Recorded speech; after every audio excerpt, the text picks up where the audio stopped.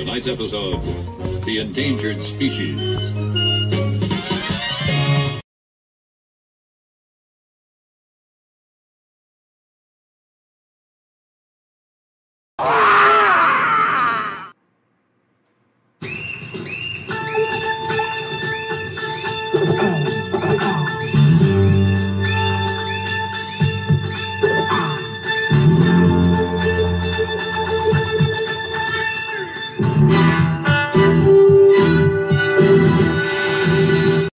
It's 11:59 at Radio Free America, and this is Uncle Sam with music and the truth until dawn. Right now, I got a few words for some of our brothers and sisters in the occupied zone. The chair is against the wall.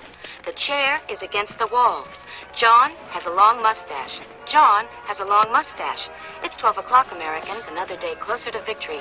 And for all of you out there on or behind the lines, this is your song.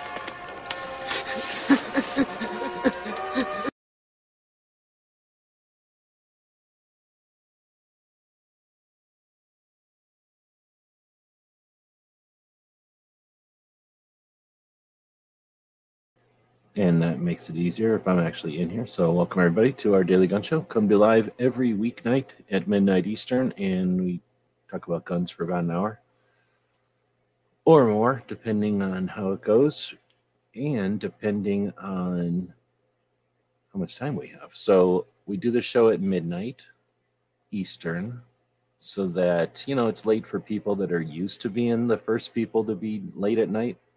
It's not like people on the East Coast aren't used to being up late.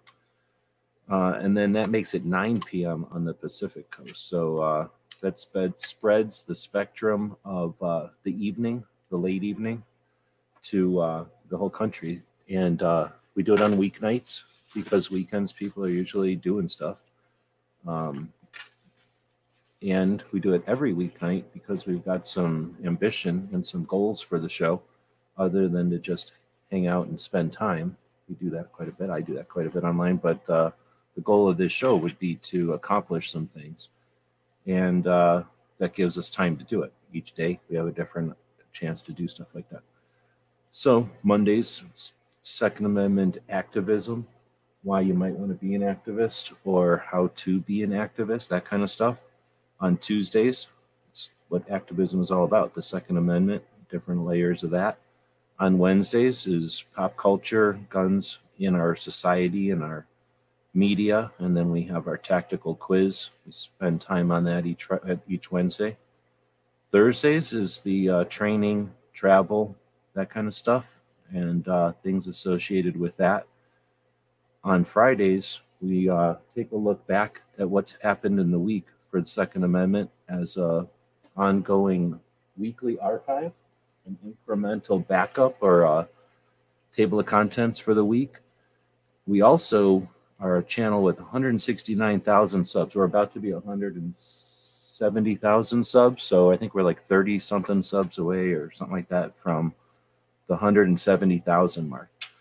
So even though we don't put out a bunch of stuff, we don't get a bunch of views, that still has weight on the different robots and the different mechanics that work the internet.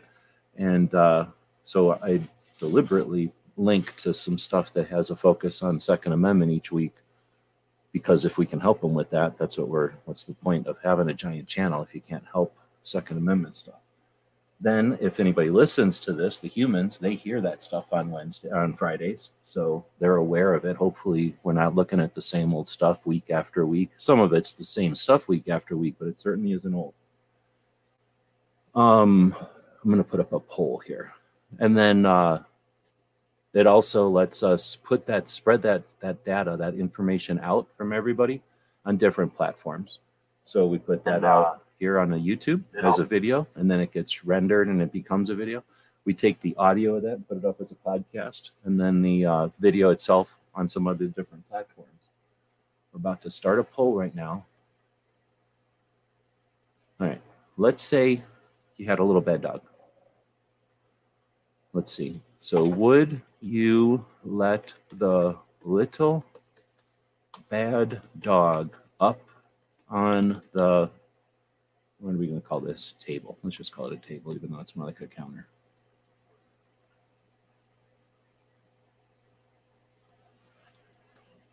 start with yes. And then we'll go with maybe, but not till he goes out. And then no. And then people that hate dogs cannot answer this one. So this little dog won't go out. He refuses to go out because it's raining or because it's wet out there now. It's not even raining anymore. But for whatever reason, he won't go out. So I'm deciding if I should let him come up here, which is effectively a reward for not going potty. Or make him stay down there, which is closer to where he needs to be if all of a sudden he starts squirting potty out of him or whatever. So come over here for now. Come up, up, up, up, up, up. Come up, up, up, up, up, up. If you don't know how to get up here, then you can't get up. Come up, up. See, he won't even jump up to his cage. So we'll let a bunch of humans decide your fate, little puppy. We're gonna find out. All right. So anyhow, being distracted by a little puppy who keeps touching me on the foot, which is annoying because I'm not used to it. Because normally I just let him come up here. So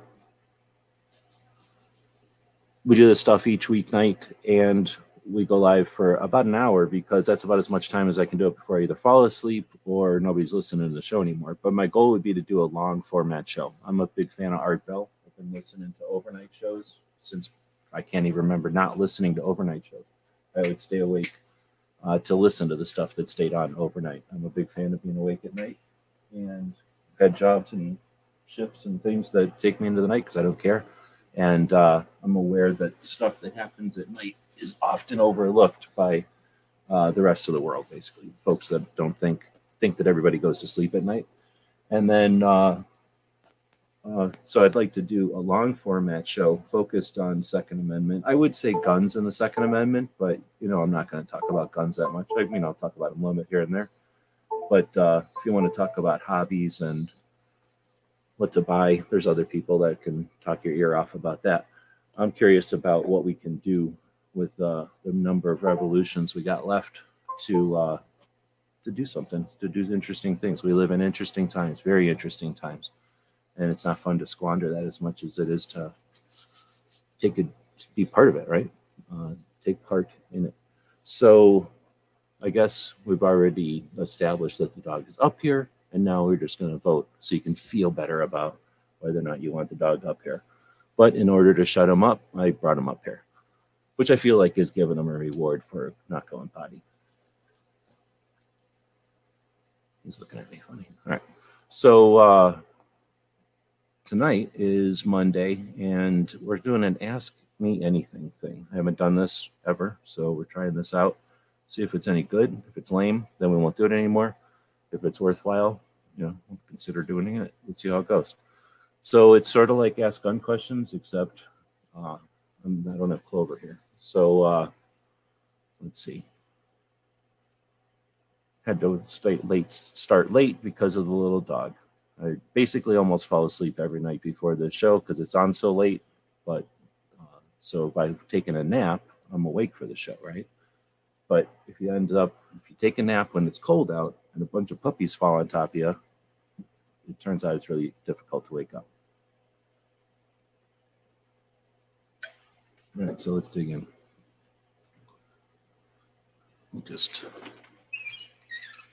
do this so that people will understand the predicament. Look at the way he's looking at me. Hold on.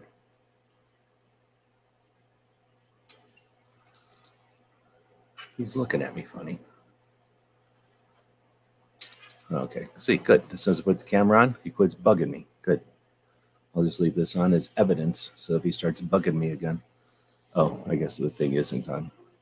It's on, but you're not seeing it. Now it's on down the corner. This isn't a potato. This is him. For a minute ago, he was looking at me. He was giving me the eyeball.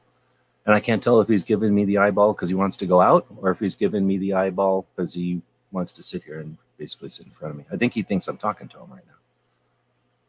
Because technically, I'm sitting in the room talking to him. For what it's worth, the other dog assumes I'm talking to him. So there's all that dynamic. There's a bunch of dynamic happening right now in here. All right, so getting into it, right? Woods posted a bunch of questions. Thanks. And probably skip a couple of these if other people are asking questions. Thanks for asking a bunch of them, and I just don't want to leave people out or whatnot. So using the power of the StreamYard. So over on the left side of the screen here is the comments, the people that are chatting right now. The comment is on the screen right now, and that'll bump the little puppy over there up and down, just the way StreamYard does this. I either have to put the puppy over there. I guess I could just do that. It just makes it super hard to read anything else on the screen. So I'm going to go back to doing this. I'll make the video that we're watching right now larger. I guess there's no reason to, but just in case we need it for going online or something. We've got this screen share over here, and now you can monitor the poll. Whether or not you would let this little bad dog up on the table or not. All right. I'm not too worried about him going potty up here. I just don't want him to give him a reward for constantly making me go outside and stand there. I don't like going outside and just standing there either. That's another part. It's lame. So, why is Red Dawn your favorite movie? All right. So it probably is my favorite movie. And one, it came out in 1984. And in 1984, I was younger and, had a lot going on, a lot of potential in the works, right?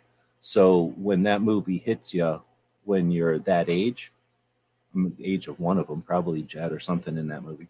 So when it hits you at that age, in 1984, in the Cold War, different setting. It's not like now where there's this jukebox full of movies anybody can look at anytime they want. We didn't have that ability back in the day.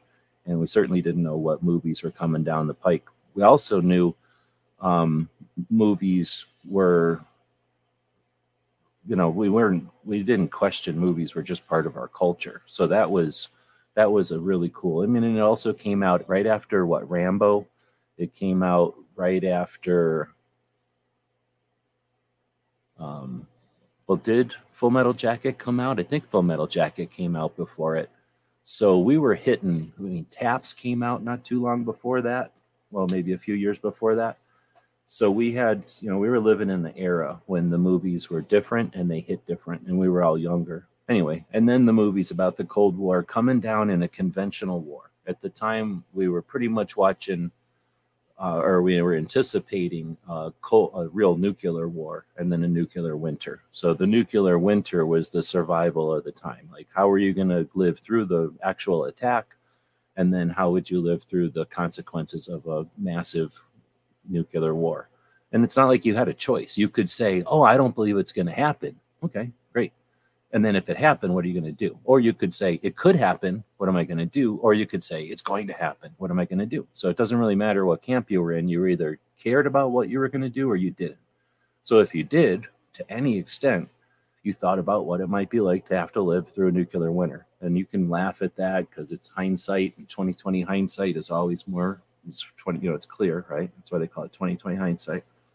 But at the time, we had to make that decision as individuals. And it wasn't that difficult because we had gone through wars before. It wasn't that difficult to contemplate going through a nuclear winter. So Red Dawn was an alternative to that. And it was a viable, actual alternative that showed how a conventional war could potentially escalate and take place. Now, at the time, we could debate on whether or not it was really realistically possible. But whatever, in 1984, it was an option, an alternative to the nuclear war.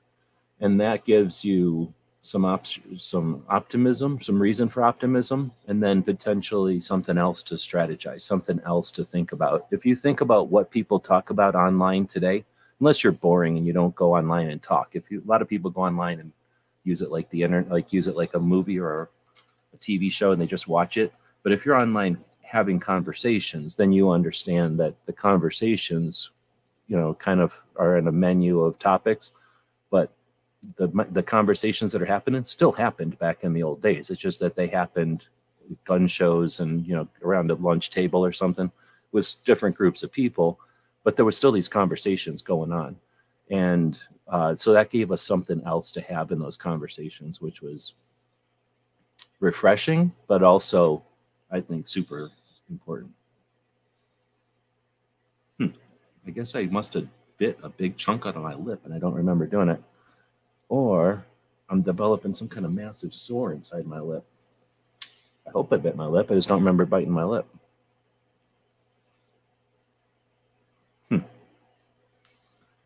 That's super annoying. So, so for those reasons, I really dug it. And then over the years, when you go to have conversations, so I don't know if you're a type of person that's left your house a lot or not, but when you're little and you leave your house, when you're older and you leave your house, you have the experience of meeting up with other people. Depending on the circumstances, I guess, again, I just happen to have plenty of experiences where I'd go away from home with my peers. And, you know, whether that be like a camping trip or a road trip or a school trip or whatever the trips were. I didn't do sports, but I'm so sure people in sports had the same thing. But, you know, all the different scouts and other stuff I did, when we would leave, you'd go to meet other peers, you know, other kids your age. And then what are you going to talk about? You know, the conversations are similar. Well, do you call it soda or pop? I mean, we literally had that conversation the other day. I've been having that conversation since I was a little kid. Do you call them hoagies or grinders or Subway or submarines? Right? Like those were all names of these kind of sandwiches. Like, well, what do you do? You know, these conversations have always existed amongst groups of people. So when these conversations would happen, you're going to talk about movies. You find out that a lot of people have that same opinions about Red Dawn, and that situation, that circumstance, that people have real opinions on Red Dawn, real what's the word, like respect for the movie, I guess. I don't know if that's the right word, but you know, they understand that it's a decent movie. It's not a typical movie. That's I don't want to say it's universal, because there's people that don't see it, don't watch it, or haven't watched it, won't watch it. It's people that hate an actor in it or something. I mean, I don't like all the actors in it necessarily, but the movie itself has a universal-ish appeal, like a very close to universal. Now, if you start talking about having conversations in the military, in the volunteer military, our volunteer military just turned 50 years old. You realize that? We haven't had a conscript, a draftee, or anything in the military for 50 years. So in an all-volunteer military, right after the Cold War, Red Dawn was significant. Since then, it's had a similar significance, however, with different peer groups, and that's significant. There's other movies that are similar, but think about like Rocky back in the day. There was a bunch of people that really liked Rocky for whatever reason. I was never one of them, but I understood that people dug it. Or Star Wars, right? Think of how many people like Star Wars, or fill in the movie blank, you know, fill in the blank. There's these movies that can stand around for a while. Star Wars is still around, but look how much they've had to add to Star Wars for it to still be around and still be part of our conversations. They literally are paying for that position. What have they done to Red Dawn? All they did is try to ruin it once, and it sucked. And aside from that, nothing. All it has done is been amazing and awesome since 1984. Like, it literally just stands on its own since 1984. All right, so for all those reasons, the movie's cool. But then let's get into the rifles, the AK-47s that Milius, the director, insisted upon be created for that movie, were in 1984, pre-1986, full auto conversions of Mahdi AK-47s. Mahdi AK-47s come from Egypt. Those factory parts and machines come from Germany, and they came from Russia. So the parts that made the machines that made the parts on those Mahdi AKs that were in the Red Dawn movie came from Russia. Now, could Milius have possibly known that at the time? I doubt it. Could he have? Maybe. Like, is it possible? I don't know when we learned that as the West. You know, I know when in the West we learned about the Kalashnikov. I know when we learned about the AKS or the AKMS, the folding stock version. I know when we found out about the 74, the AK-74, because those are articles in Soldier of Fortune magazine. We literally know when the West became familiar with these guns because writers went over there, found out about them, and they were literally published. And often that's when the CIA learned about them too. They might have known that there was guns out there, but to see them was often in our press. So whether or not Milius knew about the historic significance of those particular guns, or if they were just, they looked the most correct because they were technically the most correct. But anyway, he took 13 of those guns, semi-automatics. He also took some Valmets from Finland, and he had his armorers turn them into M16 or turn them into full auto AKs, and then so that they could fire blanks and stuff. But then some of them fired blanks, some of them were just full auto, and then some of them they left semi-automatic, and then they turned the Valmets into Russian looking. So he not only turned them full auto, but he also gunsmithed them into looking like real Russian ones in 1984. So he cut new ground. He created the 13 full auto AK-47s that 2 years later would be prohibitively expensive and basically difficult to create for an individual. Might have been a little different for a Hollywood studio, but still, he did this at a time without knowledge that it was about to become difficult to do, but he did all that just in time. And those AKs are in like the A-Team and every other those AKs were used by bad guys in like so much media. It's amazing. And then those guns were sold. So individuals own those guns. And years later, I met people that own those guns. So I know people that own the guns from there. And then years later, I found out that at Copper Star, one of the ranges here in Arizona, you can rent the PKM from Swayze. And I've shot that gun. So the guns in it are amazing. I mean, the airplanes and the tanks and stuff, if you like that stuff, is cool. And then at some point, I figured out that I could go travel to the Red Dawn filming location. So in 2012, I started visiting the filming locations, met people in the town, hung out at there many times, started hanging out at the gun shops in that town. So that was a whole nother level of it. And that's on the way to Dragon Man's. It's right next to the NRA Museum and our friends in Albuquerque, some gun shops and stuff in Albuquerque and surplus stores that we hang out at. So it just turned out that Red Dawn has been an introduction to cool people my entire life since 1984, as well as just being an awesome movie. I'll watch it once in a while, and it's just a really good movie. It's got good messages in it. You know, it's just a really good movie. It holds its own as a good movie. And then again, just the other, earlier this year, Michael Schwartz from Gun Owners Radio, got a bond with that guy because he understands the movie as well. So I'm still discovering people that have a significant respect, I don't know what to call it, for the movie and the dude who made the movie, the reasons he made the movie. So yeah, it holds up and it's awesome. So I don't know. I think that's what I'm supposed to do, is explain stuff. So 22 minutes of why Red Dawn's so good.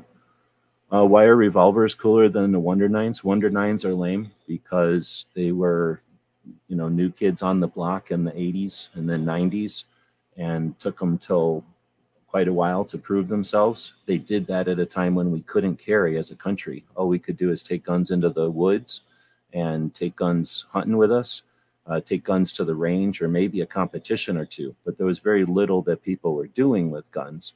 And they're still better because revolvers can work up close and personal, where actual self-defense and work gets done. So unless you're going out hunting, revolvers are great get off of me guns. Nines, any semi-auto is going to have the potential of not cycling. So let's see. Why should the lady start with a snubby? For the same reason, because you can push the thing into the abdomen of the bad guy and fire 7 or 6 rounds and casually reload if necessary. 9mm is terrible because it's a caliber made for Europeans in 1902 or 1890 something. It's a billion years ago. It's hard to reload. It's stupid. I don't know why people like reloading it. It's a stupid caliber to have to reload. It's too little. 45 is way easier to reload. And the guns made in it are lame. And everybody is drinking the Kool-Aid at this point. I mean, if 357 was awesome, then everybody would be shooting 357 because all the guns were made in 357. It's just that 9mm happens to be the trend right now, and everybody isn't questioning it, and that's frustrating. So it'd be nice with all the different calibers that are out there. Why is 9 of all calibers a non-American stupid caliber that's stupid? It's narrow also. It's like a dumb caliber. It's like a fragile bullet compared to other bullets. Like, there's so many options. I'm not going to name the puppy because, or when are you going to name the puppy? I'm not naming the puppy because it's not my puppy. So hopefully they're going to still find the people whose dog it is. I'm going to jump around. So what was the last one? Now that Tobii has decided that they're going, okay, so this one's from Wesley, and he's talking about Cape Gunworks. Now that Tobii has decided they're going to move to another system over at Cape Gunworks, where can we find a place to host podcasts that does Night Strike and GunTube provide the service? Okay, so what he's doing is right now, Tobii and the staff, what they'll do is they'll record, as I understand it, they'll record the show on Wednesdays, and then they do that live on YouTube so that we can watch and be part of it or whatever. They'll have the guests on, they'll have whatever, and the first hour of it is on the radio, or at least it's designed to be on the radio. So they got to take breaks and stuff when the radio would take breaks, I guess on the quarter hours or whenever it might be. So they have to format the show around a 1 hour radio format, or, you know, schedule the show around a radio format.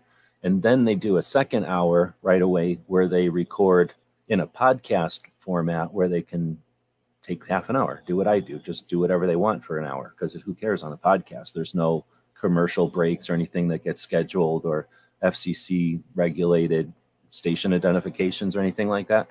So because you're not using broadcast waves and you don't have to identify yourself to the broadcast, the only way to get information on the internet is to go find it. So there's no obligation to pause every once in a while and broadcast who you are in case someone finds you. They have to find you, so they should know who you are.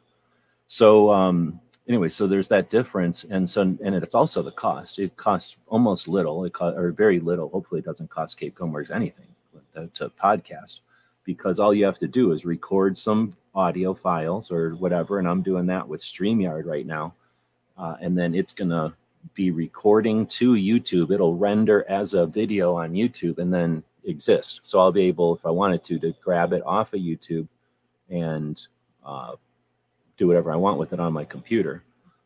On a radio show, you'll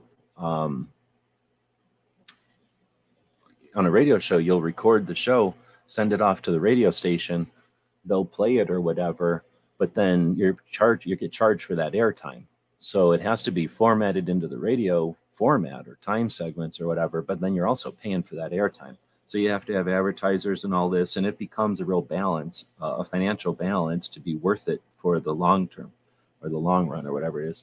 So I could see the difference there, going to podcast only as opposed to paying for all that radio time, because that's really advertising at that point, not just creating a message or, you know, creating a project. That's a advertising cost and everything. And I'm assuming in Boston or whatever they broadcast, you know, they broadcast in like 3 or 4 different cities in Massachusetts. That's probably a massive cost. So going to podcast only, now you just take some time during the week, and you may or may not schedule a specific time slot. Most people do. But you take some time and you record a podcast just like we're doing, you know, using some kind of software. It gets rendered onto the video platform. You pull it down, you turn it into audio. Now, all you got to do is host that audio somewhere. And yes, Night Strike could do that technically. I don't know if he offers it because I haven't asked him recently. I may have asked him and he may have told me and I just don't remember. I'm not hosting on GunTube because I have my own servers. I have more than one of my own servers. That's Gun Websites. That's what we do, right? So we're not the same as Night Strike because we do different kind of stuff with our servers, but I just haven't needed that service from Night Strike. But could Cape Gunworks go to Night Strike if they wanted to, and Night Strike does it? Yeah, I hope they do, because that's a great match. But I don't want to speak for Night Strike. If he's out here, he could answer that. I'll ask him next time I'm standing next to him. I just haven't been in a chat with him since we started talking about that. But basically, that's it. Is when you're going to do the podcast from radio, it's a cost thing, it's a format thing, and it's imagine it's also a bit of I don't know what to call it. Like if you have a radio show that you're paying for that time slot and you get busy and you can't do the show, or you're going to be scheduled off or something's up, right? You've got to either bank some time, create a couple of shows that you can play, or use, pay for that airtime to play an old show, a rerun. And, that's just I don't know what to call that. Like, that's a time thing that I guess, isn't in the balance anymore. So what they're doing is they're going to stop the radio show portion, right? And just do, I don't know what they're going to do, but I'm assuming they're going to do the podcast side, right? And then keep doing a podcast. So it's, it removes the format feature. I mean, that's what they mentioned, is that they can do like hour-long interviews if they want to. And then do the show as long or as short as they want, because it won't have the, the hour-long obligation or the hour-long confinement, however you want to look at it, that the radio show would have. But then in addition, he also does the 2A Tuesday segment with Grace Curley, which is in the Boston radio market. And it's a big show from what I understand. So the gun shop isn't going to be on the radio at their own cost anymore, but Toby is still going to be on the radio for the gun shop for like 45 minutes every week on Tuesdays. That's as much as I know about it, or have gathered. I don't know if I know as much as I'm just assuming all that. I'm trying to find which account is the proper Night Strike account to contact him regarding GunTube.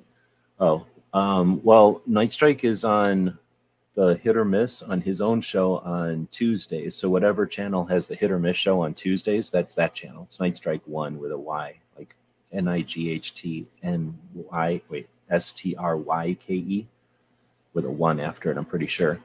But then you can also check out Roll Call's chat on Wednesdays, and Night Strike's often in there. So it's the guy who's in with, but click on those links.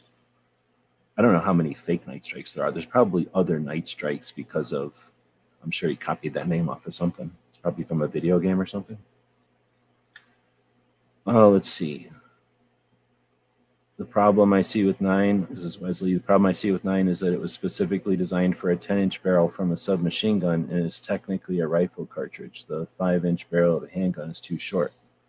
I mean, they use it a lot in machine guns, and that can be a thing, I suppose, but I'm pretty sure 9 was created for the little stupid Luger, right? 9mm Luger, and that's not, I mean, I don't think that has a 10-inch barrel. I think there might be 10-inch barrel Lugers, but most of them are designed to be pistols.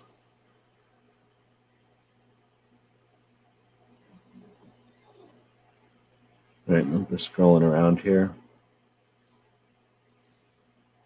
Kind of tracking back and forth. Smeggy's asking, what is the most annoying anti-gun argument? So the most annoying of the anti-gun arguments. Well, let's see. I mean, so annoying rather than the most valid or the most often cited. Annoying. I would say the most annoying are the ones that get gun owners spun off into a glitch. The most annoying for me are the ones that are obvious. Is it red herring? Is that the right word? Like a red herring? If they say AK-15, they know that that's going to freak people out, and they're going to they're going to do that. They're going to correct them or attempt to correct them. So when those are obvious, I find that annoying, because it's like they know that they don't have or want to have an actual debate or conversation. So they'll do something like that to just pander or exploit a glitch in most gun owners, or at least gun owners that aren't, hardened to that annoying thing. Some people dig it. Some people haven't had those conversations a billion times, so they don't loathe them. But I really don't think they go anywhere. When somebody says something in 2022 incorrectly, they're either actually are dumb, or they've been saying it incorrectly because it triggers people. And I'm not going to give them the satisfaction. I would assume that they're there to mess with you and not give them the satisfaction. And if you have the conversation with them and it turns out they're simply ignorant of the situation and they are willing to learn, then they're not going to care at all that you were defensive at first. So I think you're better off to assume that they're aware and messing with you with some of that stuff. I don't know if that's, if I had more time to think if I would pick that, but that's what I'm picking off the top of my head. All right, I'll go back up because Woods had a whole bunch of them up here. Did I already do who is the best 2A activist of all time and why? Probably Annie Oakley, because she was awesome and she was early and she was obviously she like created the awareness that chicks could do whatever they want at an early time in the United States so that it cut the ground for everything else that's happened. And she's obviously a result of ladies who gave her that awareness and she just acted on it. But she's probably the best 2A activist of all time. And it'll be difficult to top her because no one will have the position in time that she had. Except people have positions in time now. There's people that can do Annie Oakley-like things today. It's just that they can't be Annie Oakley at a time when Buffalo Bill was exporting the American West to the planet, at a time when the planet was discovering that it was going to be a finite entity and not an infinite resource forever. So Annie Oakley cemented the individual. She was an ambassador of individual freedom for the entire world and helped sculpt that aspect of Americans or people that are from the United States, since technically America is this entire hemisphere. So, for the United States citizens, Yankees, whatever we're called, she cemented the concept that male, female, city folk, having fun, actor, whatever, she was pretty awesome. And a lot of things. And then she was also an educator, and then she was just cool. Why did I choose Arizona? Where did I grow up? I grew up somewhere else, and I chose Arizona because I had family here. And when I did a road trip, I've done road trips a lot. And when I first started doing my own road trips, Arizona was pretty awesome. And I could tell from going to other states that Arizona had a good mix of private land and public land. You go to some states and it's all public land. It's all private land. Somebody owns all of it. I grew up in states where everybody owns all of it. And the government says you can go here and you can go here, but here's what you can do when you go here, and you can't do this when you go here. And I required not that. I needed to go places where I could do as I pleased. And Arizona has BLM, it has forest, it has national park, it has monument, all within. I could get up and freaking run to all four of those. Literally, and I'm a fat dude, I could run from my house. Well, I'm not going to run all the way. I could walk from my house to all four of those things, technically. And like in an hour. So Arizona was pretty awesome. And then I had family out here. And and then I just stayed out here. But I travel when I can, so considered a home base. AR versus AK. Pretty much AKs are cool, and we own what an entire chunk of the world created to kill us. We own it recreationally, like Barbie dolls. And we do weird things to those Barbie dolls now, like horribly weird things to those Barbie dolls now. And that was accomplished through conversation. The AR-15 is a gun that was made to not do that, to do the opposite of that, to kill them. And it evolved in a whole nother interesting way. So AK, because I like them and we won, and they're our victory. And, those of us who lived through the Cold War and then served at a time when those guns were literally being built to kill us and did kill people we know, we own those guns. So fuck you, we own those guns. The AR is a better platform for taking care of business and doing stuff. I only own one AR, and I own more AKs than that.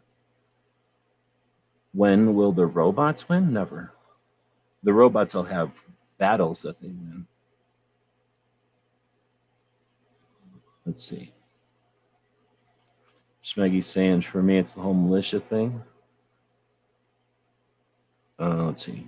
He's a good dog. He's only acts like a good dog when the camera's on and when he's sleeping. Although earlier, I will use this SKS bayonet to illustrate again, the blunt end of it. This part of him, let me put this up in here a little bit more. This part of him, when he's sleeping, is quite deadly. This is a weapon over here when he's sleeping. And this is the end of him that barks and makes noises most of the time. So he's a good boy through the video platform, through the medium of video. He's a good boy. Yeah, he does not like going outside. I'm used to having big dogs, and this dog is like, oh, I need to be carried out there. You can set me down, and then I'll stand there while, I guess we stand out here, and then he'll come back in and then be bad. So I'm not used to that. I'm used to dogs that know how to just go outside. I mean, he was born in Arizona, I'm assuming, unless he was taken here or something. I'll ask the same question I asked on Never Enough. When will people begin to use the fire control unit from other companies to make better guns, such as the Sky? I don't know what you mean. When will people begin to use the fire control unit from other companies to make better guns? And then you say, such as the Sky. Skies are pretty shitty. So they're not good guns because they're just, they're cheap. They're like, low end. But, and they're just not, they didn't engineer them all that good. I don't know what happened with Sky anymore. It was a long time ago. It was like a 12 to maybe 9 to, were they even 9? Were they like 11 to 16 or something and they were gone? Or do they still make them? I don't really see them anymore. But do you mean make a Sky better? Or I don't know. When will people already do that? There's 3D printers now, so I don't think you're going to see too many people gunsmithing plastic guns. You can't gunsmith a plastic gun. You can stipple it and you can paint it, I guess, but you're not gunsmithing. You don't see too many people going in and readjusting the chassis or something, or what I'm saying. They basically just take the Lego set they're given and use the Lego pieces that are in it. Sometimes they swap out the Lego pieces with other ones, but I think with 3D printers, we're probably going to see less and less, or with 3D printing, it's not like they're new, like 3D printing guns or whatever is more than established. It's just now it's a matter of, how it'll catch on and how much. But I just think people would probably rather take an existing decent fire control group like that SIG thing, or like they do at the Glock stuff now. I don't even know what they're doing really technically, but they're going to use some fire control group that they like and then build the gun around it. Or somebody, instead of making 80%, which is stupid when there's 3D printers, why are you making a piece of plastic? They're going to just start making fire control groups, right? And then fire control groups, people will wrap their guns around it, I think. So I don't think we're going to see too much gunsmithing because people, it's like it's too specific a thing. The skill sets that are required are kind of many, I guess, and then they're difficult in plastic. I think it's easier to just start from your fire control group, and especially if the fire control group is a little 3D file, an STL file that you just take and put in your software and start building around, literally. On the other hand, you're not going to have to do that very much longer either. You're going to walk into a store and go like this. This dog will play the role of the store clerk, and I'll be the person who wants to buy a new Wonder 9 in 2025. Hey, I'd like a new Wonder 9 in whatever purple with this grip angle. That's how they'll do it in the future. And then the store clerk will go, okay, clickety, clickety, click. And then a 3D printer will pop out the purple thing with this grip angle. So I think it'll be something like that. Or you'll go up and you'll grab like a pink foam cylinder, and then it'll go ding, ding, ding. And then your Wonder 9 will come out in that grip angle. For 10 millimeters, it'll be a more distinguished process. You'll go in and get measurements, some kind of a haberdasher, is that the right word?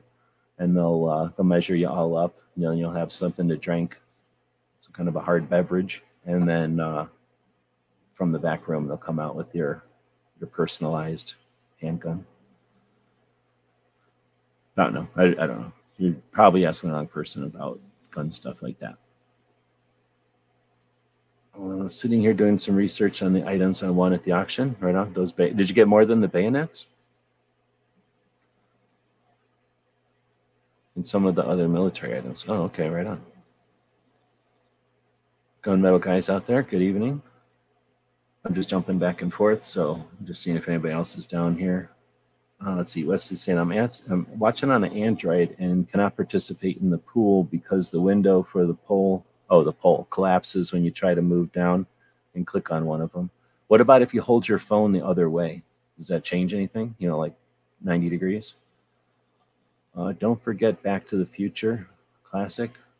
I don't know. I liked Back to the Future back in the day, and then something about Michael J. Fox got on my nerves, and I quit watching him. I don't hate him or nothing, but I just quit watching him. I think because he's like kind of a one-trick pony, you know, and I just quit watching him after a while. What are you going to use for the Cape Cod? I meant the Cape Cod Gunworks podcast. Well, I don't have anything to do with it, so I don't know. But if you're talking about aggregator, what the hell is an aggregator? Is that the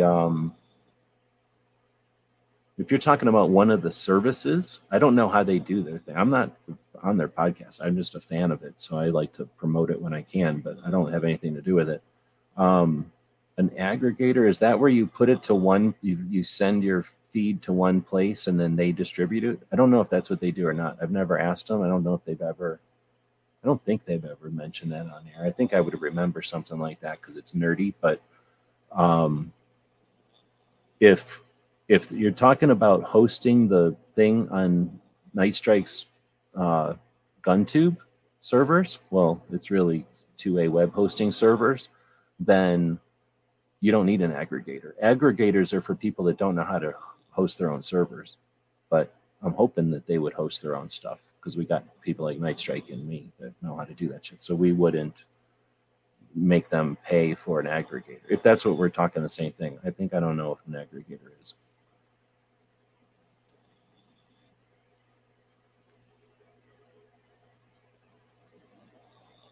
If a conventional war ever did happen, then it's exactly you're saying, like Red Dawn is exactly how it go down. It would go down much differently now. We're not going to have a conventional war. We're in the middle of a fifth degree or whatever they call it war. We're in a cyber war right now, definitely. But the next war is going to be scary with drones. It'll be a robot war, and it'll be AI for sure. Gunmetal is saying, going to be honest, I work with a 20-year-old. There's no form of reference of any kind. The conversation, if you know what this movie was, we had no common ground. Yeah, that's one of the reasons we probably started with food all the time. Because, yeah, you have those kind of things where people aren't always interested. You know, somebody who's hunting and fishing their whole life and somebody who's playing basketball and I don't know what the hell else kids do in the city, you know, stuff cities kids do, you know, then they're just, you know, we're going to the library. I don't know what the hell city kids do. Sit around watching TV. That's a trip tour I'd like to see. Damn, what are we talking about? Clover's got a question here. Clover's awake. That's pretty late for this dude. If the Pug was able to choose his own EDC handgun, all right, what do you think it would be? All right, first off, I want to talk about EDC handgun. So there's EDC is everyday carry. So that's your wallet for most dudes, a knife for most dudes, keys for just about everybody, flashlight for some people, first aid kit for less people, and then other stuff, survival kits and things that people carry around their necks or their wrists or their ankles or something. And then possibly belt, possibly, you know, glasses and hat, you know, everyday carry. Now, the new cool hip way of doing it is to call guns everyday carry. I can't get into that. So I hear what you're saying, but I call that CCW. So first off, that's my first thing. If the Pug was able to choose his own CCW handgun, I think it would have to be the NAA Pug because I have plenty for him and he would carry one of those. But I don't know. We'll let him choose. I mean, he's too little to carry anything too big.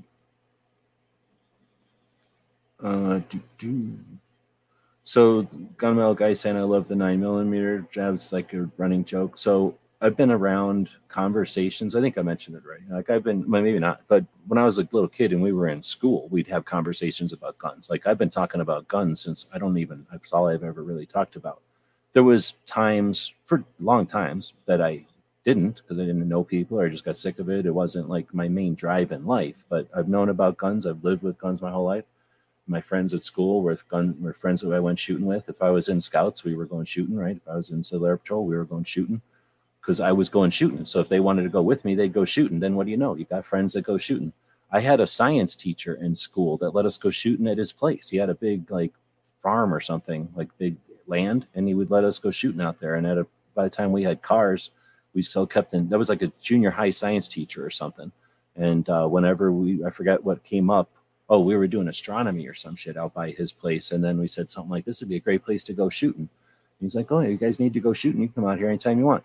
And then we just have like somebody's parents drive us out there. Somebody's mom or grandma would drive us out there. And then we'd be out there all day shooting. So even when we got older and could drive and stuff, we were able to just go shooting. So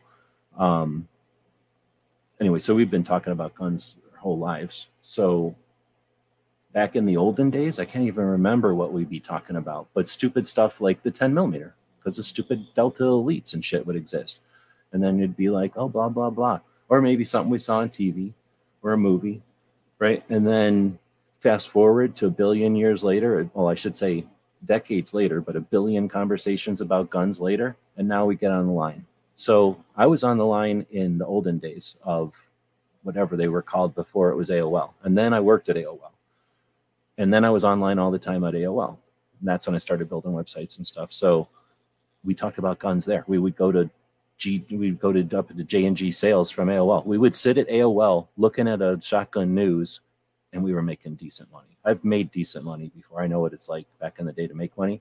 I've also made no money, but I've made money before. So we would sit around at AOL looking at Shotgun News while we were working, book out of there like on a whatever day it was, haul ass up to Prescott, which is what, 3 hours or something if you haul ass back in the day. Get up to Prescott, buy a bunch of parts kits or whatever we were looking at in Shotgun News, haul ass back and fiddle with them. Like we would be doing that back in the day. So then you get online and then there was like forums, and then there was your own website stuff, and then you could text people and, you know, the Instagram type of stuff. Then YouTube started, and then we decided let's make gun channels. So, you know, we've had conversations going, and gun channels was the third iteration of our online conversations. We had gunchat.net before that. For 2 iterations of that, there was gun chat for like 4 years, and then it went down, and then it came back up for like 6 something years, kind of fell into YouTube when YouTube started to get big. So we've been having conversations about guns forever. Things that you'll never end is you got to have a shotgun for home defense or not. Fucking which caliber? What grip angle? Holy crap, right? What sights? You know, it's been big dots. It's been glow in the darks. It's been night sights. It's been channels. I mean, there's every single thing that we talk about, or you all talk about today. I try to not get into these conversations if I can help it. And the way I get out of those conversations is I just shit on 9mm and walk away. Because to me, that's me going, oh, I can't handle these conversations anymore. So instead of going mind numb, I just don't participate in them. So a lot of times when y'all are like shotguns and blah, blah, blah, or CZs and blah, blah, blah, I got in my head, I'm going, ding, do, do, do, do, do, do, do, or I'm figuring out how to work Blender or something. Like, I'm in the chats. I'll be there for the conversations that I'm digging. But yeah, I'll tune out. I tune out all the time when y'all talk about stuff. So it's not so much that I don't really give a shit about 9mm. I really do think it's a stupid caliber to reload. I always hated reloading it. It's just such a little novelty thing to hold on to. And it's narrow, and it always pinched my fingers and stuff compared to 45 ACP, which is a pleasure, and 44 Magnum, which is the best caliber to reload. Beautiful caliber to reload. 9mm is like a little thing you need tweezers with. But anyway, and also, yeah, plus who cares? Like, everybody loves 9mm. Nobody's going to be offended by it. let's see. It was my understanding that the only thing changing at Cape is that they aren't going to be on the radio. Yeah, exactly. But I don't know what they're doing for their podcasting and stuff. Think of the children. This is the most annoying. Yeah, just one life or just one child. That can be pretty annoying when they're not willing to put that same, what's that called? Like justification or that same rationale, I guess, with anything else that would be something that they propose, but we hate. Well, I should say free thinking individuals hate, but statists love. Let's see. I'm going to go back up if I miss any of these other ones up here. And if I'm missing stuff, feel free to leave it in there. I don't know. It seems weird just doing this kind of stuff, but I haven't done one before. It's been an hour so far. I think I did that one already, right? When will the robots... who was your celebrity crush? I don't know when you mean was. Like when I was a little kid, I don't even know anymore. I don't know. Oh, you know who? Jessica Alba. She's awesome.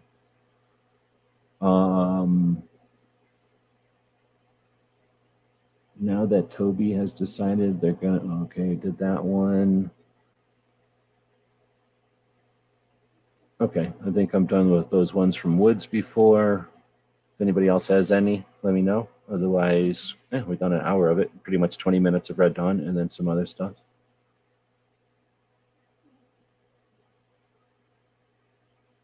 Okay, wait. Oh, that's that one. Okay, so work with a 20-year-old, there's no room for reference.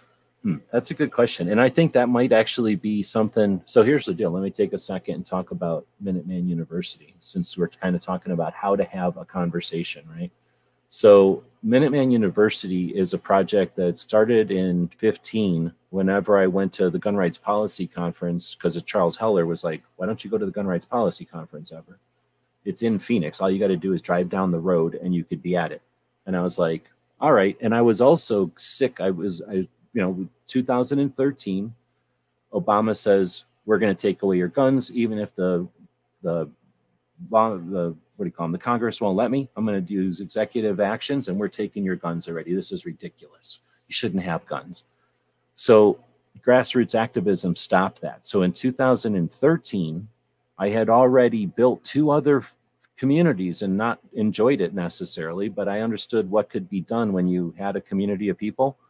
In 2013, we started Every Second Matters as an awareness campaign to keep the conversation about guns going through the apathy that we knew would come at the end of that successful grassroots activism, right? So we create Every Second Matters, and months after creating Every Second Matters, or even as we're creating Every Second Matters, YouTube decides, because of their like losing whatever they consider some kind of a war battles with Facebook, they're going to create Google Plus, G Plus they called it.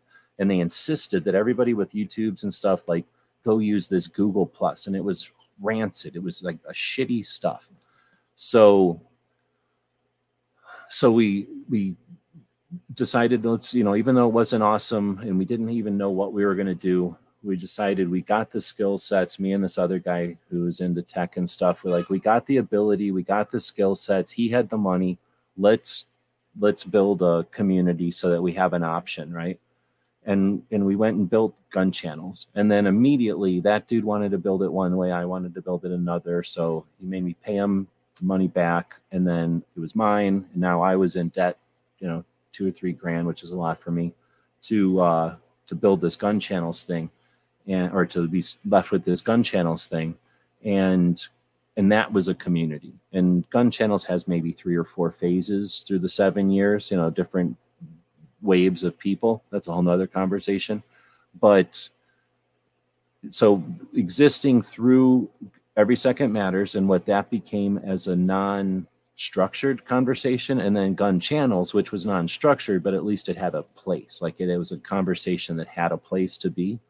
What I could discover, or what I was discovering, and then what was happening on YouTube during this whole time is a whole nother mess. We won't get into it, but millionaires were being made at the time over on YouTube because of the apathy. When you've got apathy, you've got no fear. And when you've got no fear, you're looking around to do something, and you've got this resistance, you've got SBRs, you've got braces. So you've got things that are, you got suppressors all over the place. So you've got things to entertain yourself. And when you've got ways to entertain yourself, you've got people that are going to get paid to advertise to you. So YouTube just starts going very commercial. Let's just say it that way. Very commercial. And that's a whole nother conversation.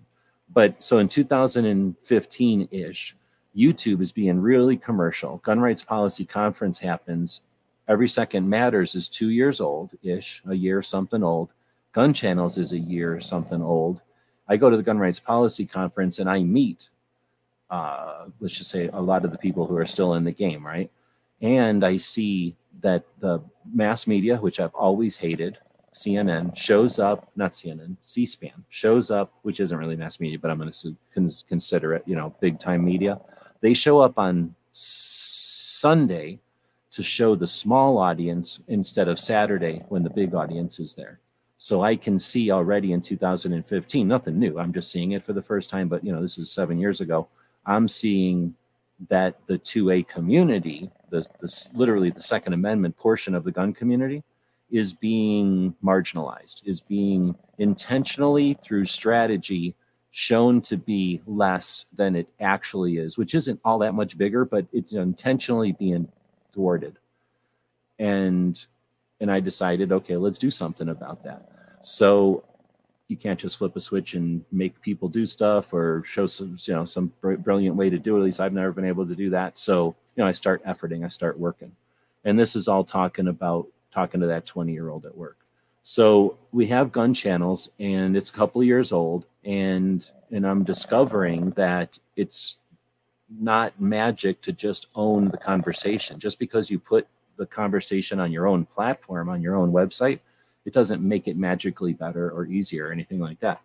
So I'm working with Charles. I become the media guy for Arizona Citizens Defense League in 2005. In other words, whatever Paul says he is for thing, I was that or more, because there was only me. That was it. I was the social media guy for Arizona Citizens Defense League from 2015 until earlier this year. And I charged them $0 for that entire time. 7 years, $0. Zero, not $1, $0. Never even considered charging them a dime for the entire 7 years. That's a whole nother conversation. But during that time, one of my interests, because I've been fairly successful and at least able to navigate social media platforms that existed at the time, and the internet for sure, definitely better than the old people that ran Arizona Citizens Defense League.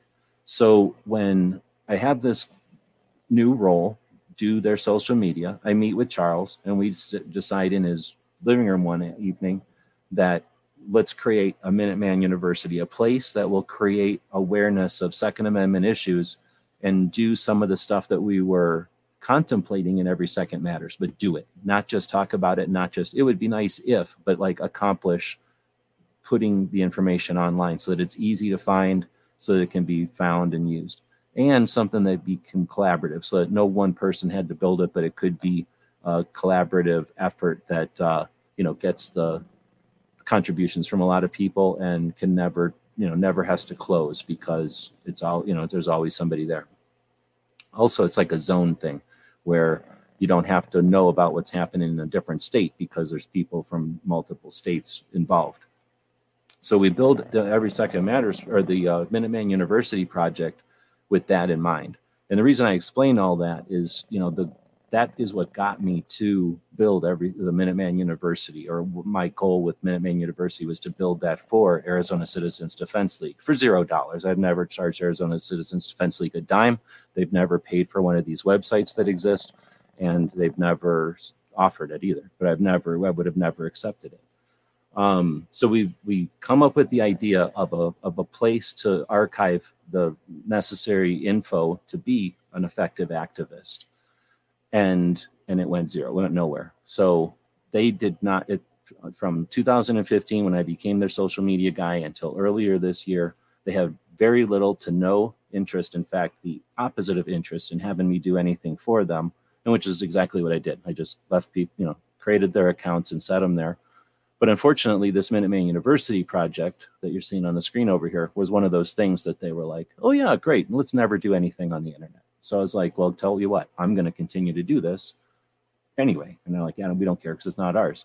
So I decided to start building it. And the goal, like it says over here, that was all introduction to say what this thing is all about. But it came from, I just didn't have nothing else to do on a Thursday. It came from experience having frustration with education and awareness, and frustration with the waves of people coming and going. People are interested in this stuff when it affects them.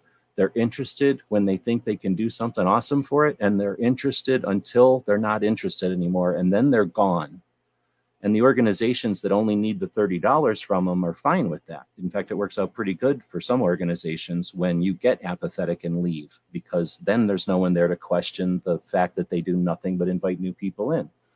So when we want to truly move forward and not just spend a lot of time and effort treading water, but if we want to get to a goal, we need to have some bearings. We need to know what the directions on the compass are and what those hills on the horizon might indicate. So the goal of Minuteman University is to offer both the skills and resources for Second Amendment activists and advocates. So in other words, people that are truly doing something and the people who care about what gets done, right? So we divided that up, or I divided that up under skills and resources. And resources is pretty much everything that's on here. Everything that I have been able to do has been to lay down the groundwork to create parameters of where our playing field is. Like, what is our battlefield here?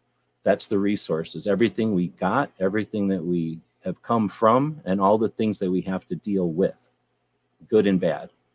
Laws, individuals, groups, history, everything. Skills is what your whole question came from, and why I'm using this as an opportunity to bring this all up. Skills is how to do what we do. Here's what we do on Monday, building websites, building content online, keeping motivated, working with other people, funding it, figuring it all out. That's a necessary skill set. If you're an activist, you might know how to shoot a revolver, you might be good at shooting shotgun, but if you can't use the social media platform, what the fuck good are you? How good are you as an activist, right? You don't have to know all of them perfectly, but you ought to be able to navigate them. You can't be scared of them. You don't have to know how to work a shotgun to be a competitive shooter, but if you're scared of shotguns, you're going to suck at being a 9mm competitive shooter somehow, right? Something about that is going to be a glitch at some point, and that's what we need to remove the barriers from entry for. You don't have to be an expert, but if you can flip around and figure out what there is to it, then you don't have to be scared of it anymore. All of that leading up to communication. The one thing that I've never had any ability to really put time into, and that's what you're talking about. One of the things that a skill set that we're lacking as Second Amendment activists is communication, the ability to talk to each other effectively. We can yell at each other and we can cry about shit at each other and we can say about how each other is stupid or whatever, but we can do that with anybody. But to actually get past that and understand that we need to be effective and we can be a lot more efficient, that's just something that has to be written down. I mean, it's not impossible. It's super simple, probably. And there's probably people that do this on a daily basis, but they don't know that their voice is valuable and that they would be great benefit to the community if they were able to offer their 2 cents. We've got some of these mental health people. They beat around the bush, doing what they can do. They just don't have the resources or the inclination or the ability to talk about some of the communication things. But where is our communication Second Amendment advocate? We talk about the things that we're lacking: elderly Second Amendment activists and organizations, people that are differently abled organizations and things, focused on that. Hispanics, right? That's a massive portion of this country that we're completely neglecting. Well, how about conversationalists? How about therapists that are able to let people work together? How about people from business that are able to, salesmen are probably of that same skill set. How to be able to read, understand, and effectively communicate with the other side, not like a politician with some kind of manipulative agenda, but as just a competent individual who truly wants to just accomplish, effective communication. So how to talk to a 20-year-old? Good luck. I mean, no one was going to talk to me when I was 20, probably. unless they were 20 or had boobs or whatever. So, yeah, good luck. But I think that it's definitely doable. We could figure it out, especially if we got people that know what they're doing and dig that stuff to help us with it. So that might not be exactly the answer to your question, but yeah, nobody can tell me to shut up when I'm the only one in here.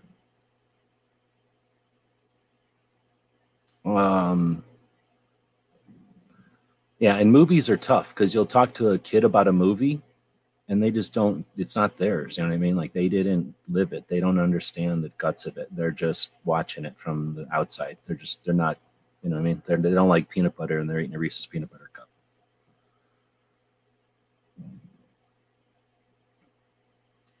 Bulldogs are farting machines. Yeah, I guess I don't remember my Bostons being like this when I was a little kid, but I probably didn't remember. Let's see. It's like here in Texas, I got to barter my future grandchildren in order to get a lease to hunt. It's ridiculous. Everything's property except for tiny spots. In Arizona, we've got kind of a difference because it's like 10%. No, I think it's 10% private land. It's 90%. Well, there's sovereign lands. Reservations are their own nations, so that doesn't count, but they're inside the United States, but you're not walking on them. You're not welcome there. And then, but mostly federal land. And there's some state land. Arizona definitely has a lot of state land, but, and it's sort of like the outskirts of the towns is state land. And it's not really forest or anything. You can't really go there. Let's see. Roy says, my son wants a patch panel for Christmas. Does anyone make patches specifically for kids? A full set of letters and numbers and a Velcro back would be nice. Huh. Well, that's interesting. I'm sure that exists because school teachers are always using felt and they're always using letters because they're trying to teach kids how to read and stuff. So I'll bet you that exists. I would suggest talking to Woods. In Tucson, we've got a store that's the size of like a medium-sized grocery store, right? Like an anchor location in a strip center. And it's called something or another, and it's all got teaching stuff in it. It's all school teacher stuff. So I don't know what it's called, but it's I went in there one time, and it's nothing but like the craft aisle from a dollar store. It's like all just stuff for teachers and kids and school stuff. So I'll bet you some place like that might have it. On the other hand, if you wanted to be cheap, I bet you a thrift store might have something like that. But that's interesting. Allen Anker's making crayons, so they're like a step away from making the alphabet. I bet you could talk Allen Anker into making an alphabet. Bought $13 for a set. Oh, wait, what are you talking about? I appreciate it. I want to take a second. Clover's talking about Amazon links. Here, I'll show you my freaking Amazon links. Other people ain't going to show you their Amazon links, but I'll show you. I don't care. So if you go to Amazon, the web store, am I allowed to show people Amazon links? Or my Amazon thing? I better find out from Clover. Am I allowed to show you my Amazon thing, or is it? I know YouTube doesn't care. Does Amazon care if I show you? I'm going to wait till I hear it. I don't want to kill my thing. It's not that big, but I don't want to kill it either. As far as hunting in Arizona, hunting's pretty cool in Arizona, except that our critters ain't big. They're just goofy and weird because our critters have to survive in the desert or whatever. It's not really desert here. And then there's massive reservations. So the critters aren't stupid. They just book over to the reservation whenever it's hunting season. And I don't care what anybody says. That literally happens. I've never seen as much turkey poop in my life except for when I'm hunting elk. You know what I'm saying? And I never see turkeys until I'm hunting elk. And it's the vice versa. As soon as you're hunting turkeys, there's elk everywhere. I don't know if Clover's still in here or not. Let's see. Oh, by the way, Never Enough Ammo found the old patches because people were asking for them and they're trying to remember how much each one of them cost. I don't know what you're talking about. You mean the ones that I sent to Matt? They don't cost anything because I gave them to him for free. Communication, unfortunately, apathy is a seductive mistress who knows exactly what you like. Yeah, so here's my thing. As a group, We understand that some people are going to get sleepy, so you build a bedroom, right? You understand that some people are going to talk shit, so you give them a bathroom to poop in or whatever. So you just accommodate. So, I mean, that's my frustration with the national level organizations that aren't acting as leadership. They know because they've been around since the Second Amendment Foundation, 1971, and then again in 1975. Gun Owners of America started in California, went national in 1975. NRA, 1700s for crying out loud. The one that's in Colorado started up like 15 minutes ago. It makes $16 million a year. None of them even attempt to deal with the apathy which has existed since the beginning of time. So if we know people are going to get sleepy, we build them a bedroom. We don't expect them to, like let's say you got a railroad. What's that called? An engineer, right? Driving, let's say that this is a train and you got an engineer up here driving the train along and you know that engineer is going to get sleepy. Do you fire them every time they fall asleep? Or do you build them a place to lay down and put two of them on there so that they can take a break once in a while? Like you accommodate mammals. You understand that, we're going to get apathetic when we don't get what we want and we don't win all the time. And that fair weather friends or whatever, fair weather fans, right? Where they're going to come along and be in great droves every time you're winning. Well, okay, we don't have to change human nature. Let's just accommodate it. So my frustration with the national level organizations is they're not doing that. Instead, they're welcoming all the new people in and they're using the fears and the blah, blah, blah, and they're riding the divisions right to the bank. And it drives me nuts. It's not a problem if it's like, to create a pool so that they can do great work, but it's like, we got a hammer. Everything we see is a nail. They create a bunch of money and just buy bigger hammers. They don't think about buying other tools or teaching other people how to do something or whatever. Let's see. So, so I hear you with apathy. I'm not afraid of apathy. There's definitely there's enough people that aren't going to be apathetic for whatever personal reasons or just their own, motivations and drive. They're not going to be apathetic, and that you only need a few. The people that are going to be apathetic, we have to be aware of it, but we don't have to battle it. We don't have to try to artificially keep people stimulated. That's where the fear drive is exploited, and it's useless. It doesn't work. Chicago Mike's out there. Good evening. We're doing an Ask Me Anything. So I've been going for about an hour or something. If anybody wants to ask anything else here, feel free. Kind of jumping around a little bit, and I may have lost questions in the mix here. If I have, feel free to ask again or let me know that I missed something. Gunmetal Guy is saying, I still have a book drawn out letter by letter, dot by dot, bulletin board addresses for different sites. Been so long I can't even remember the. Oh, I hear you. Yeah, exactly. Well, actually, every once in a while, I'll go back, and I used to print stuff off the internet because I was like, well, it might not be here forever. So I would just print interesting stuff off the internet. At some point, I downloaded it or whatever, and then at some point, you make backups, and then at some point, you're like, this information is always going to be there.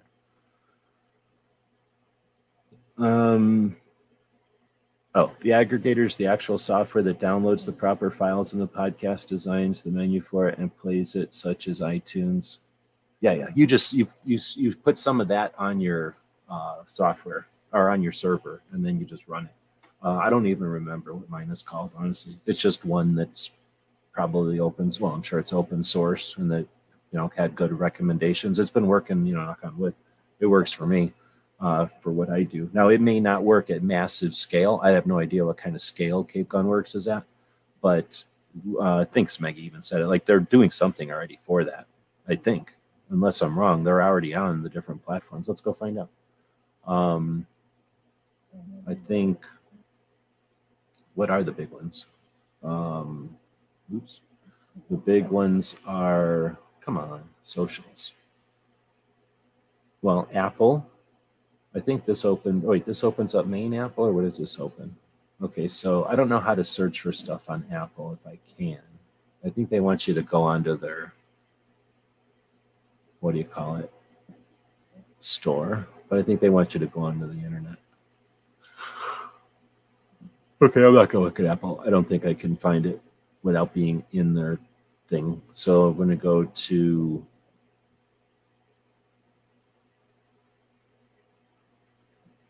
Well, Google is a good one. Stitcher. I'm going to go to Google. And then can I just go to Google?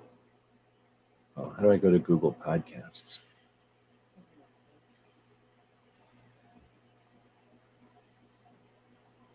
Anyway, I think that they're already sending their podcast out. At least I'm assuming they are. Maybe the radio station's doing it for them. If the radio station's doing it for them, then they might be screwed and they'll have to go figure out how to do it, I guess.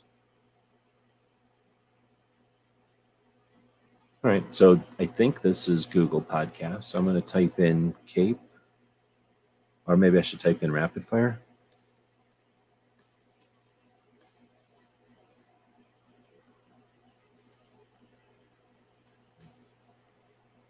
There's Crump, there's us, Riding Shotgun with Charlie, and Rapid Fire. Talking Guns and Freedom. Curses. Crump got up there before me by a month. But they're already on here, so I'm assuming that the way they get up here is on some kind of a thing like you're talking about.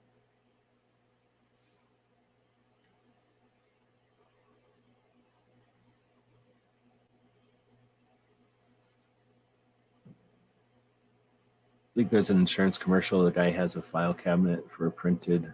Yeah, exactly. Oh, Matt was wondering how much they cost to make. He only had 3 left. I mean, it doesn't matter anymore because that was from 2019, but not very much. We probably change them just because it's boring making the same ones over again. But if he needs more, we can work on that. Right now, I'm kind of waiting. I had some that I ordered in October, and I'm still waiting on them. So I don't know what the hell's going on with that. We'll find out when they get here. All right, so actually, I do have a question. If you're building a gun range or shooting range, what kind of material do you think is best to cover the ground with for safety in seeing shells and cartridges? Well, it'll depend on the part of the world you're in, right? Part of the country. And you said a gun range or a shooting range. So indoor concrete is pretty much universal, although I think there might be something to talk about with carpets and stuff like that. Outside, though. So now you've got outside considerations are how level it is, and then the amount of rain and that kind of thing. Because that'll, if you're in a rainy part of the country, that'll be different than an arid part of the country, I guess. But as far as just in general, most dirt is fine because typically you're not trying to spend a bunch of money to improve the nothing, right? The nothing that's between the targets and the people. So most of the time, just grass and stuff. However, if you're walking back and forth, right? If you're talking marksmanship range or like practice range, where all you're doing is shooting from way over here to way over here, way over the butt of this dog from way over here, then who cares what's in between? As long as you can cut the grass or put some kind of grass robot or goats or something out there, then who cares? It's just dirt. But then what if you're walking back and forth? What if you're doing stuff? What if you're training? What if you're doing something in that distance? Then it gets pretty annoying. I've seen nets and things laid on the ground that are designed to, I don't know what they're supposed to do, maybe keep it from getting super muddy. Never seemed to work. I've seen carpet laid on the ground. That's pretty bad. Outdoor country shooting range. I mean, if you got the money, concrete, period. So a lot of times the best ranges, the most expensive or the most ones that'll put the most time into it, they'll have a concrete strip running down each lane. That won't concrete the whole thing because that costs a lot and it's probably unnecessary. But they'll concrete a line, and that will at least facilitate kicking brass out of your way and brushing it off, because that's more of I don't want people to trip and liability, right? But where if you're not worried about liability, and so you're not creating a convenient place to go, and you're not worrying about accessibility, because another reason you'd put a concrete strip in from the target to the shooting bench is for people that need that level surface for whatever accessibility. And you remove that. If you're taking that out of the question, then if it's all about just literally picking up brass, concrete is the best. Because anything like loose gravel or any kind of chip rock or any kind of CG or whatever is going to, it's just going to create a place for brass to fall into. So you're going to have to collect brass picking at it. And that's horrible, horrible. So then it's grass. And grass, if you cut it, grass is okay. Some grass is okay in some parts of the country. And in other parts of the country, you might as well drop lice into hair. It's gone. So yeah, it's tough. So give me a part of the country or something. But even then, like there's parts of the country where you're almost losing no matter what. The worst is probably sand. It's horrible. Definitely Jaeger's thing was in sand. Whereas the range that they own now, I guess. The chunks that we were doing, some of the contractor stuff was all sand. And that beats your ass. And you don't get much brass back out of that. But it's real. There's something to be said for, marksmanship is one thing. People are trying to be frugal is another thing. But if you're really trying to not die, don't worry about fucking reloading. Don't worry about your brass. Get very uneconomical really freaking fast. The people that do the best at not dying are getting paid by their uncle to do everything, and they don't care at all about money. So it's tough. And I'll tell you, as a cheap bastard who's poor, it's tough to say that or, to live that. But you got to. Like, you just have to get past the cost or the annoyance of it, but you got to be able to just disregard magazines and ammo. You have to be able to control it and ration it and know where it's at so that you don't lose track of it. You're not magic, but at the same time, you have to just, it's gone. Like old magazines have to have no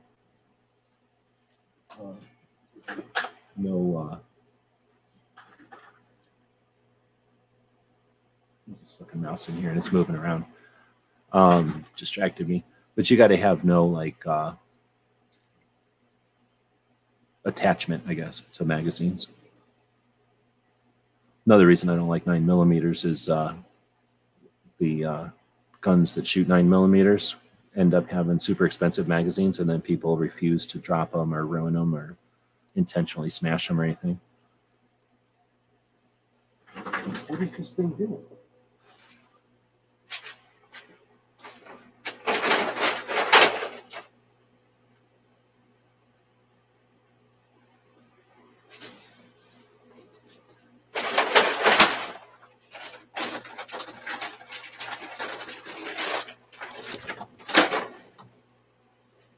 There was a bag with some dog food in it, and I think it was screwing around in that bag. Sorry, puppy. Puppy's like, what, we're getting fed in the middle of the night?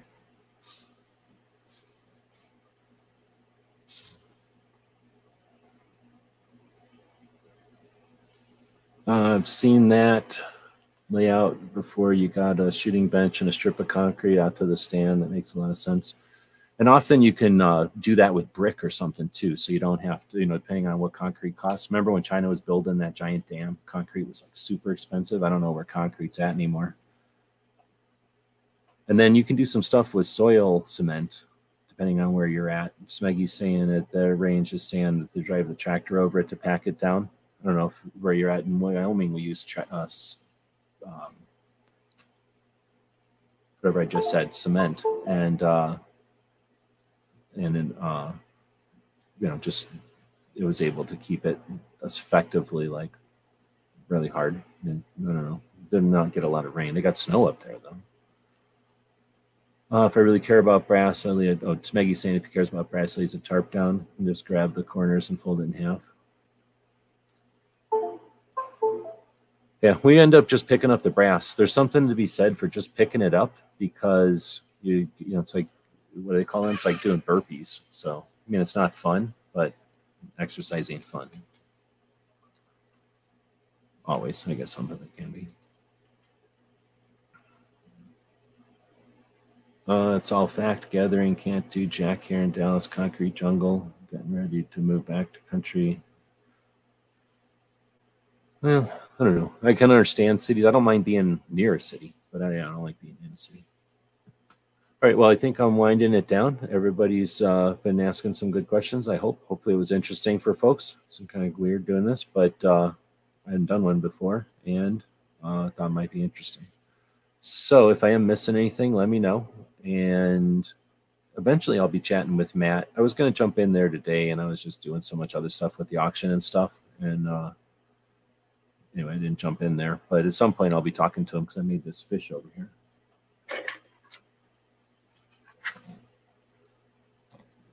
What does this dog think of this fish? So it's the bottom and top of the fish. Put them together. And then you got a fish made out of solid stainless steel. And then if you wanted to, I made this smaller, but if you wanted to, this might be considered a thing that you would jam in there. You can use this as a marker, perhaps. Anyway, that was the first, I don't know, 2 hours or something like that to get this. So we'll see where it's going and what. Anyway, and then I'll talk to him about whatever he wants to get some patches made. I doubt he's in a big hurry, but if he is, then we'll send him some business.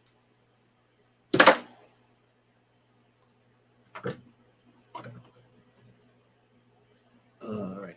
My dad insists on getting brass after each mag. It can throttle you for sure. You know, like you're not going to be able to shoot anywhere near as fast, but then you're also not going to lose any. Is he reloading? Because that's what usually reloaders do. Like, oh, I don't want to lose track, so I drop 6, I'm picking up 6. I drop 10, I'm picking up 10. I don't want to lose count. Plus, well, and you're in your own land. I was going to say, plus at a range, they'll do that because they don't want anybody else to grab their 11th one or whatever, or let it roll into somebody else's thing where they can't grab it as easy.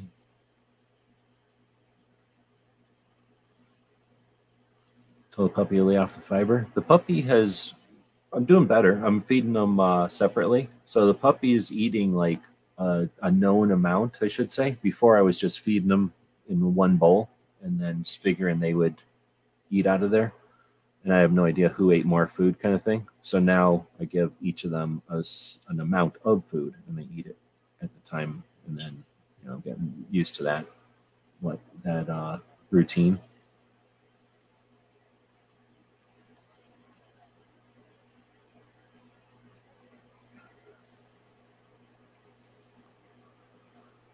All right, well, I'm going to go hunt a mouse for a little while, and then probably, depending on how if this coffee's kicking in or not, maybe do some more 3D drawing this evening. We'll be back in the morning. I guess Clover's gone by now, but in the morning we'll be doing a Ask Gun Questions where we, no, what are we doing tomorrow morning? We do the SHOT Show. We're going to be talking about costs of SHOT Show tomorrow. On Saturday, we'll do an Ask Gun Questions. So again, thanks everybody for showing up, and if you have any other questions that I might have missed or overlooked, you can always ask them in the comments, I guess. Keep jumping.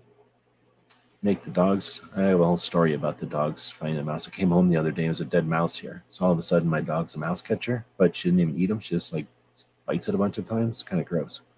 So yeah, I had to end it with gross stuff. Not this dog. The good dog did it. This dog, I guess, just witnessed it happen. Tonight's episode, The Endangered Species.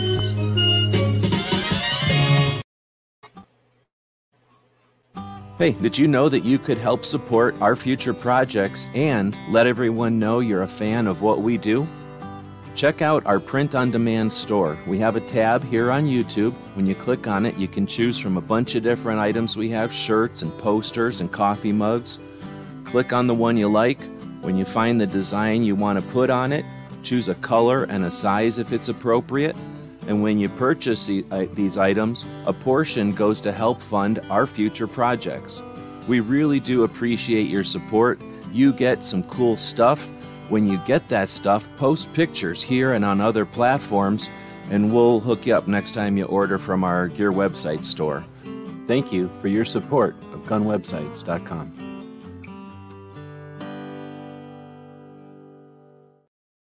I'll just take a second here at the end. I never got a reply from Clover, so I don't want to just show it over here. But the Amazon thing, I normally don't get anything on Amazon. It went up to like $10.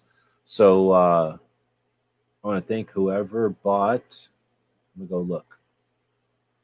some kind of multi-tool sheath for belt, made in Georgia. So thank you for that. $1.30. I don't think I'm allowed to just say it. $1.38 cut on that one. And then somebody bought a Leatherman for $100. We got $3 on that one. Thank you very much. Somebody bought a tabletop water fountain. I'm not judging. Thank you for that. $60. We got $2. Thank you. So yeah, $10. Digging it.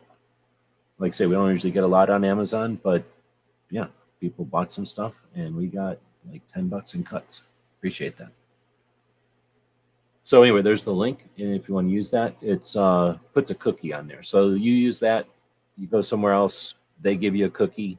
Now you got their cookie. It's hard to explain, but anyway, if people use it, and when you do, we do appreciate it. It does show up on this end, so I just figured I'd give people some feedback. I'm sure somebody, well, maybe they did it unintentionally, but if someone did click intentionally, we got like 30 cents from a bow and arrow set. Somebody got some socks, some alpaca socks. We got $1 for that.